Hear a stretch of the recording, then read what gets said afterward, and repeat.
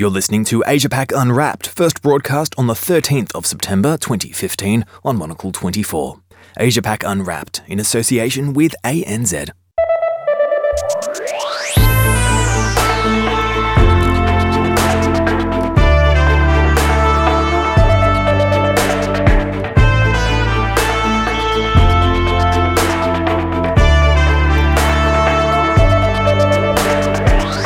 From our studios in Tokyo, Hong Kong and Singapore, and right here at Midori House in London, this is Asia Pac Unwrapped, in association with ANZ, your unmissable weekly briefing from the world's most dynamic region. Coming up in the program, the burgeoning tourism sector is pushing many airlines throughout Asia back into profit. A lot of the demand that's coming out is particularly from China. The Chinese market hasn't really missed a beat, and there's a lot of people coming and holidaying through Asia and other regions as well.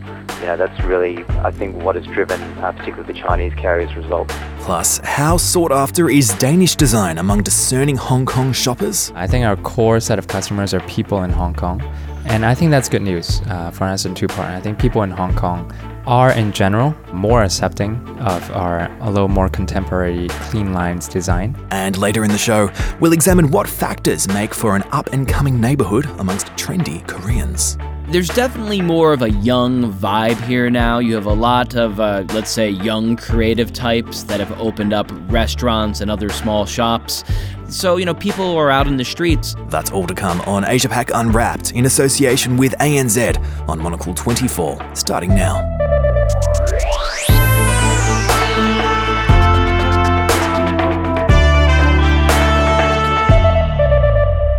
Welcome to the show. I'm Ben Ryland. Quite the action-packed show we've got for you in store today. First up, let's turn our attention to the skies above Asia and the Pacific. Despite some rather turbulent times in recent years, the aviation sector in many Asian markets is seeing a return to profitability. Among the carriers seeing an improvement are Philippine Airlines, Malaysia's Air Asia, Bangkok Airways, and the budget airline carrier Cebu Pacific. So what's behind the improving results? Well, joining me now is Ellis Taylor from Flight Global in Singapore. Ellis, thank you for joining us. First, can you tell us what are the main carriers here that are feeling the impacts? The main airlines that are returning to profit are those based in North Asia, led by the big Chinese carriers like China Southern, Air China and China Eastern Airlines. And we're also seeing stronger results from the Japanese carriers, Japan Airlines and All Nippon. And then further south, you've had Qantas has had a dramatic turnaround from a major loss last year to what's been a very respectable profit this year. On the flip side of that, though, there are still some carriers, particularly in Southeast Asia, that are still in the red, such as AirAsia X and Thai Airways. But we've seen they're both putting forward big plans to try and address that situation, which should, in theory, lead them back into a profit sometime soon. So obviously domestic market factors will be playing their role in all of this too. But what are some of the higher level issues at play here? The big one really has been just growing tourism and growing demand. We've also seen fuel prices have come down quite a lot, and so that's bringing down some of the cost pressures on some of these airlines. So it's always a good mix you get when there's a lot of demand and costs are coming down. So that's really helping, particularly those airlines that are quite big. They're seeing that uplift in fuel. And a lot of the demand that's coming out is particularly from China. The Chinese market hasn't really missed a beat, and there's a lot of people coming and holidaying through Asia and other regions as well. And that's really, I think, what has driven particularly the Chinese carriers' results. Now, this all comes in spite of some recent events that have impacted the sector quite negatively, such as the Bangkok bombing, for one. Is this proof, do you think, that the regional market is sturdy and quite resilient? Yeah, certainly it's shown to be that way over the last few years. The latest bombing doesn't appear to have had much an effect, at least yet. What we've seen time and time again in Thailand particularly, we have government instability there and many other events, is that a lot of people still really want to holiday there. And to be fair, the government has a big concern to keep it that way. And so they've been doing a lot to show that it's a secure place, that it's still good for people to go on holiday in Thailand. And it seems that most travellers are happy with that. So I think overall, that demonstrates that the regional market here is quite resilient and quite sturdy. Now, we've been hearing about the rise in the Asian tourism sector and how that spike is having various impacts throughout the region. Do you think this fits with that wider trend? Yeah, I think so. I mean, there's throughout Asia, there's been a lot of effort on marketing and going after new niches of tourists, because a lot of people are looking for quite unique experiences, and there's a lot of different geography in Asia, and so it offers a lot of different things to different people. The other major factor that's at play as well is you've had a lot of Southeast Asian currencies that have come under pressure. They've depreciated against the US dollar and to a lesser extent the Chinese yuan, and so that's made it a lot more attractive for a lot of travellers. So, we've seen that a lot of people are taking up holidays in places like Bali, Thailand and Malaysia at present, where those currencies have been affected. And, for the short term, I think that will continue for some time. Thanks, Alice. We'll leave it there. Alice Taylor there from Flight Global, joining us from Singapore.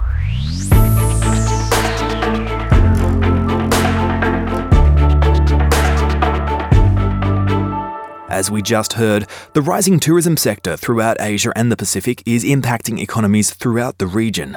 But while that's undoubtedly good news for many, the uncertainty gripping China's stock market is throwing a bit of a spanner into the economic machine. Australia is just one nation feeling the effects, with its reliance on commodity prices quite a tender topic. Leo Shanahan is from the Australian newspaper in Sydney, and he joins me here at Midori House now. Leo, welcome to the show. First, how is the economic news coming out of China trickling into the business commentary in Australia? Yeah, well, obviously the dramatic drop-off in commodities prices has affected both confidence in the Australian economy and overall in the Australian dollar. You've got what they call kind of this dual movement away from China, or some fears about Chinese stability. Not that it's going to collapse tomorrow, but a few blips on the radar economically in China. And because of the manner in which the Australian economy is so tied to the Chinese economy at the moment, for better or for ill, it means that Australia, is invariably drawn with that, and then a lack of confidence. And you've also got the resurgence of the American economy. Once again, it's not trumpeting like it used to, but it is definitely improving. You've got improving jobs figures, you've got talk of the Fed lifting interest rates, and money is going back into the United States. So that's improving the United States currency, and as a result, money is flowing out of Australia. And as a result of that, you've got a drop in the Australian dollar. So this is obviously something that's been making international headlines for a while, but there's a degree of uncertainty here for Australians, isn't there? I mean, what's pushing this as something that people over there should actually be keeping their eye on? Yeah, well, it is interesting because it's not entirely clear whether it's a negative or a positive thing for Australians, in their shopping habits or their savings, their spending generally. I think that Australians are concerned on one level. There's superficial stuff, for instance, like travel. I've been traveling in Europe for the last month or so, and I certainly noticed the drop-off, even against the euro. I mean, if you can't get a good price against the euro at the moment, you're in trouble. And the Australian dollar can't get a good price against the euro, and the euro was in all sorts following the Greek crisis. So I think that Australians are struggling, understanding that again, because they had such a dominant place in the world economy there for a while, where, it was at one point over $1 you'd get $1.02 or something. And now it's back to, 6-year lows where it's difficult to travel again. It's costing you money. Retail is a classic one. Online retail was a huge boom in Australia because Australians do pay more for things. And, quite rightly, Australians turn around and say, well, hold on, why should I pay more in a shop when I can order it from the United States or Europe and pay a lot less? All of a sudden, that value is not there in the way it used to be. So they're very basic kind of, ways that people kind of notice. And prices generally can go up because of the import costs. So it's going to arguably add to an overall increase cost of living, which the economists say is already happening. But it's not necessarily all bad news for Australians, is it? I mean, on an everyday level, there will be positives coming out of this, won't there? Yeah, there's definitely positive impacts. And as I said, it's the Reserve Bank for a long time has been arguing the Australian dollar was overvalued. So they're actually saying that this is a good thing for the Australian economy, that the dollar is being devalued. It was seen as, overvalued and an overall weight on the Australian economy. But basic things that people would notice, for example, tourism in Australia, whilst it might be harder to travel, tourism in Australia is will increase and is looking to increase both domestically tourism, so people, Australians who may have gone to America, may have gone to Europe because it's cheaper, will now stay home and travel, and more people are likely to come to Australia. So Americans would return, for instance, Europeans much more likely to return, and the Chinese as well. I mean, that's a booming area. So with that, you have a concurrent kind of boom in other, hospitality areas, services, industries that come with increased tourism. Others would be foreign investment. So there's a funny thing in whilst people might think that foreign investment would drop off in Australia because of the dollar, what you have is super funds who have largely invested in foreign markets. So you can have a lot of money in the US dollar in banks or chips or shares, blue chip shares, and actually these have increased value for Australian investors. So the benefit of this is that whilst your own dollar might be declining, if your super fund has large investments in foreign dollars, namely US, euro and pounds, that's going to increase in value. So your return for your super fund is actually going to be really good, even though the markets themselves the Australian markets might not look great. Super fund returns are actually likely to increase. Well, it'll be interesting to see how things play out. We will, of course, be keeping a close eye on it all. Leo Shanahan there from the Australian newspaper in Sydney. This is Asia Pac Unwrapped on Monocle 24 in association with ANZ. Still to come on today's show, we'll ask what makes a trendy neighbourhood for discerning Koreans. But up next, we'll talk about Japanese goldfish. Yes, you heard right. Stay tuned. Thinking of starting your own business? Want to make your company a better place to work? Keen to sharpen those ambitions? Or just like some nicer business cards? Well, we know a handsome primer that will take you from fledgling firm to established brand. The new Monocle Guide to Good Business is a 300-page plus book packed with inspirational stories, wise advice, places to locate your new HQ, and of course, great photography and illustrations too. Head to monocle.com to order your copy now or visit any of our stores. The Monocle Guide to Good Business is a book that will show you how to do a job you really love, create a modest dynasty, use your hands and your brain, and even take your dog to work.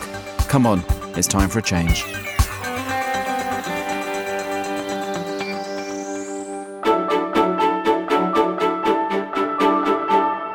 You're listening to Asia Pac Unwrapped in association with ANZ. I'm Ben Rylan. We'll take a dive now into an aquarium with a slight difference. Since 2011, the Art Aquarium exhibition has made a very novel use of goldfish to showcase a stunning and very innovative approach to art and technological design. Monocle's Asia editor-at-large, Kenji Hall, was both entranced and perhaps slightly puzzled as he browsed this year's display with our Tokyo bureau chief, Fiona Wilson. Fiona and I are here at the Art Aquarium 2015. This is the 5th year of, I guess it's just a display of goldfish, a combination of art and light and goldfish, if that properly explains it. And we're standing in front of a display called the Infinitorium. Yeah, I'm just laughing at your description of it as a display of goldfish. I mean, this thing is, it's quite breathtaking. It's the whole show is the work of a man who describes himself as an aquartist, Hidetomo Kimura. I think he's cornered the market in the light and goldfish art show. And what we're standing in front of is a whole series of tanks stacked up on top of each other with water overflowing, and each tank is full of the most amazing goldfish. I mean, I've never seen varieties of goldfish like this. They're very strange shapes, and the lighting is really quite spectacular. And also, as you can hear, there's this pretty loud soundtrack to the whole event.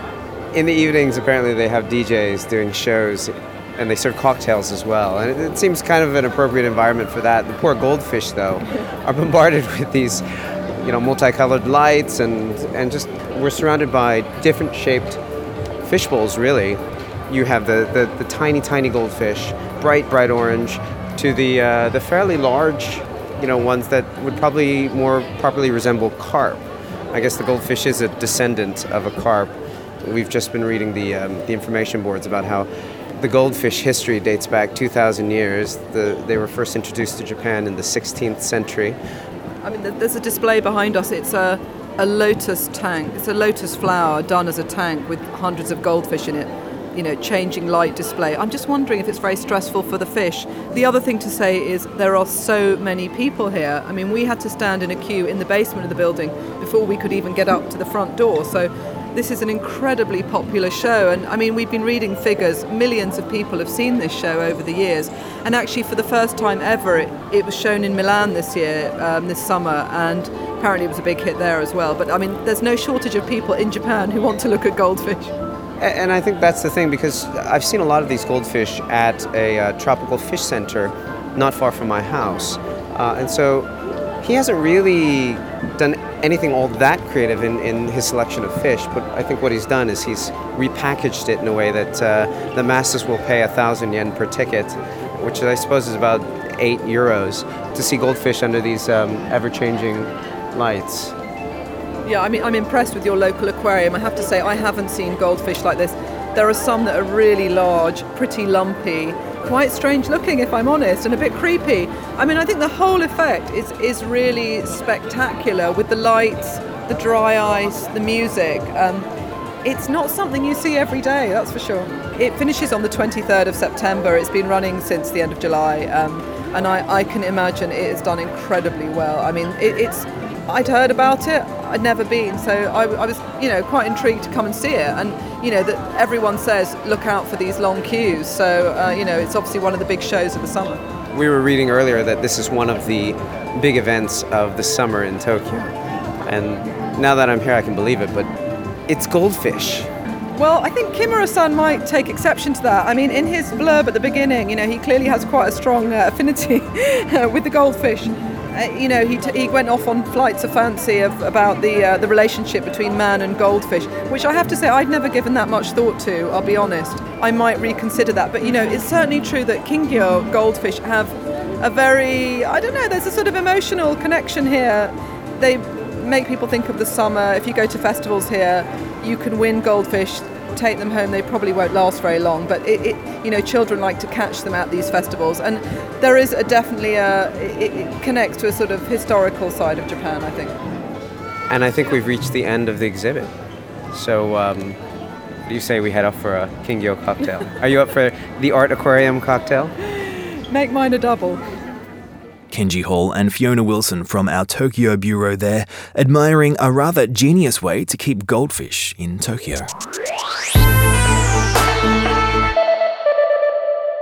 It's an exciting time here at Midori House, as we've just released our brand new hardback print volume to bookshelves everywhere.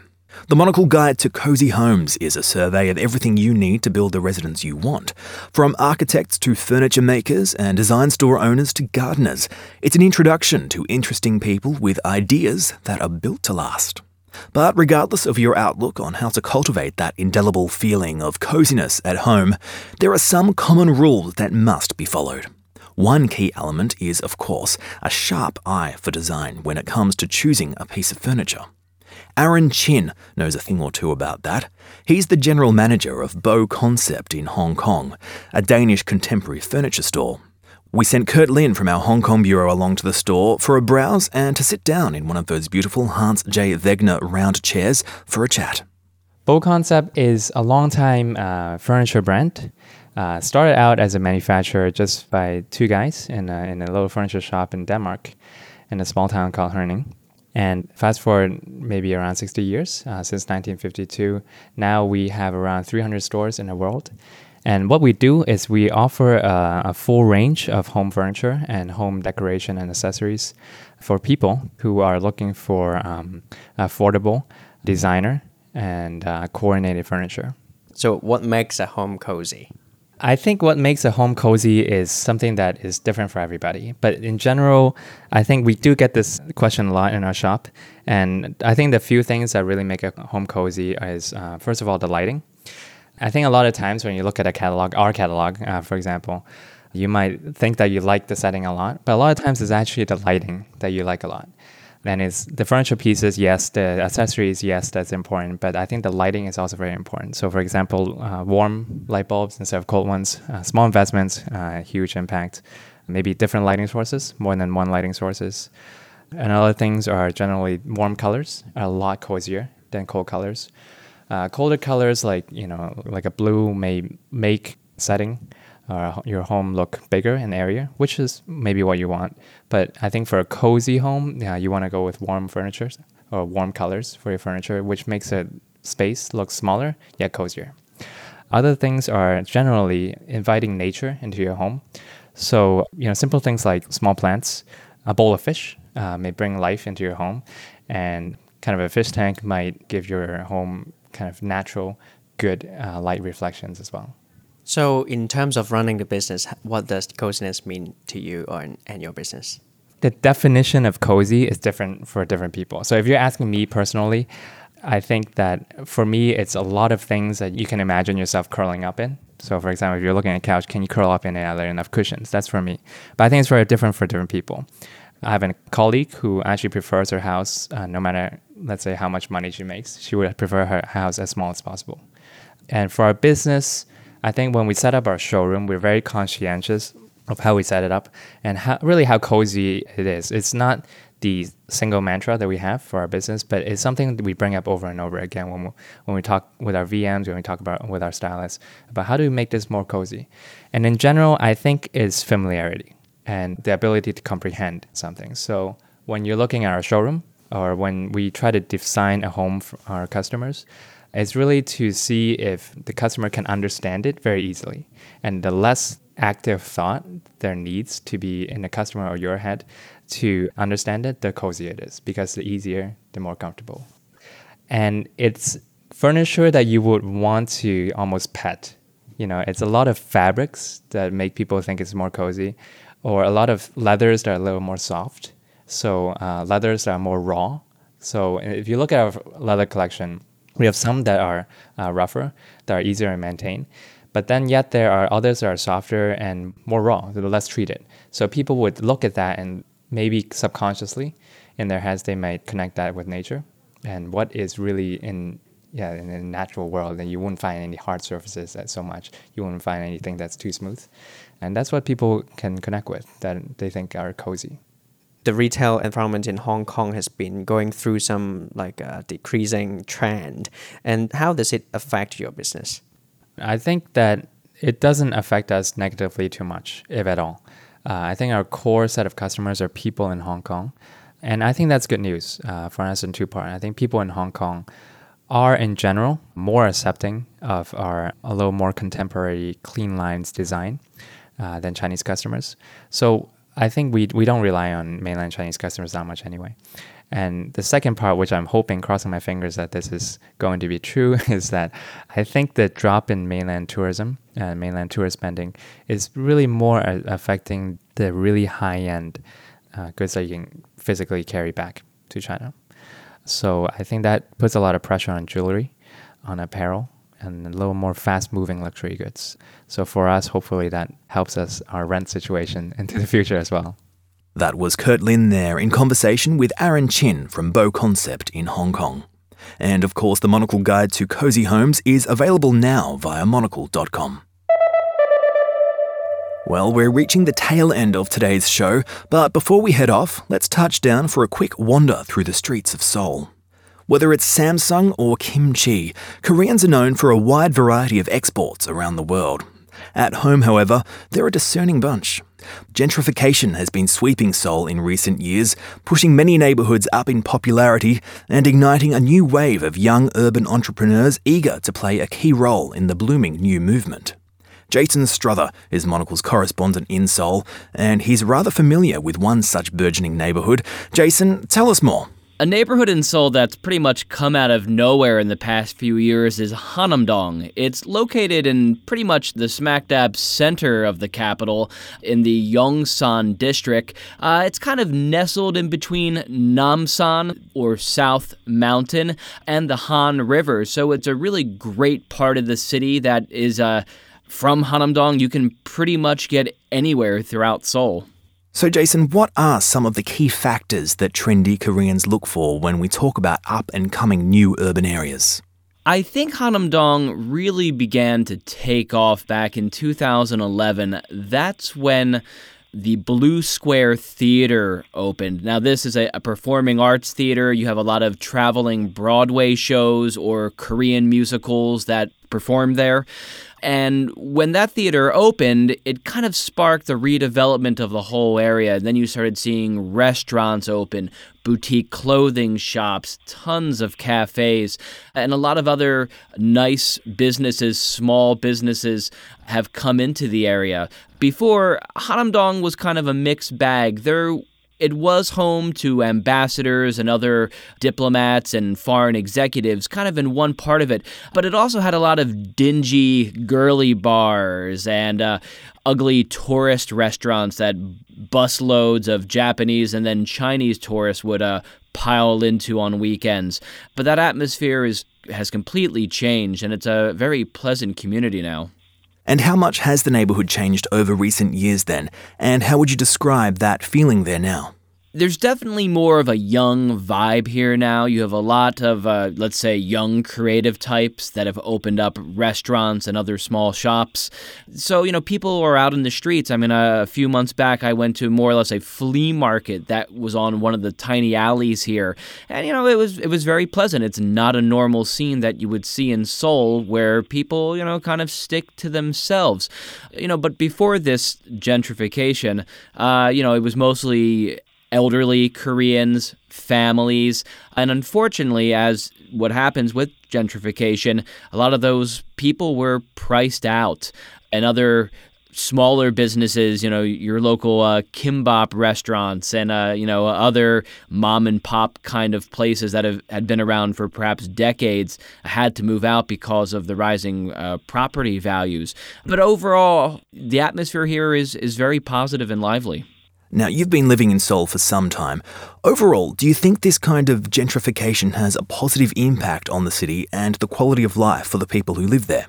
Ben, I've lived here in Seoul now for 9 years, and in that time, I have seen the complete character of neighborhoods change it seemed overnight, not only in terms of their structures, but just the people who frequent them. Overall, I'd say it was a good thing. I live by another district called Itaewon, which a decade ago was more or less a base town for the U.S. military, which has a facility nearby. Koreans stayed, very far away from there. There was a lot of fear about crime and harassment from U.S. soldiers.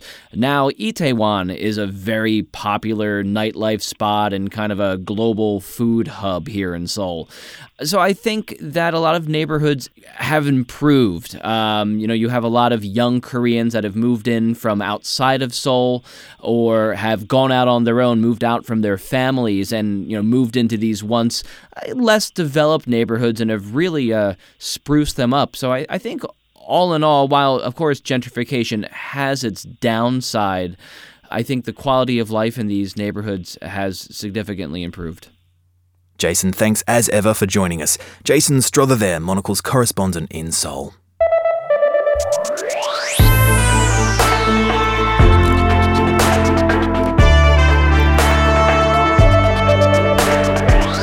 And that brings us to the end of this edition of Asia Pac Unwrapped in association with ANZ.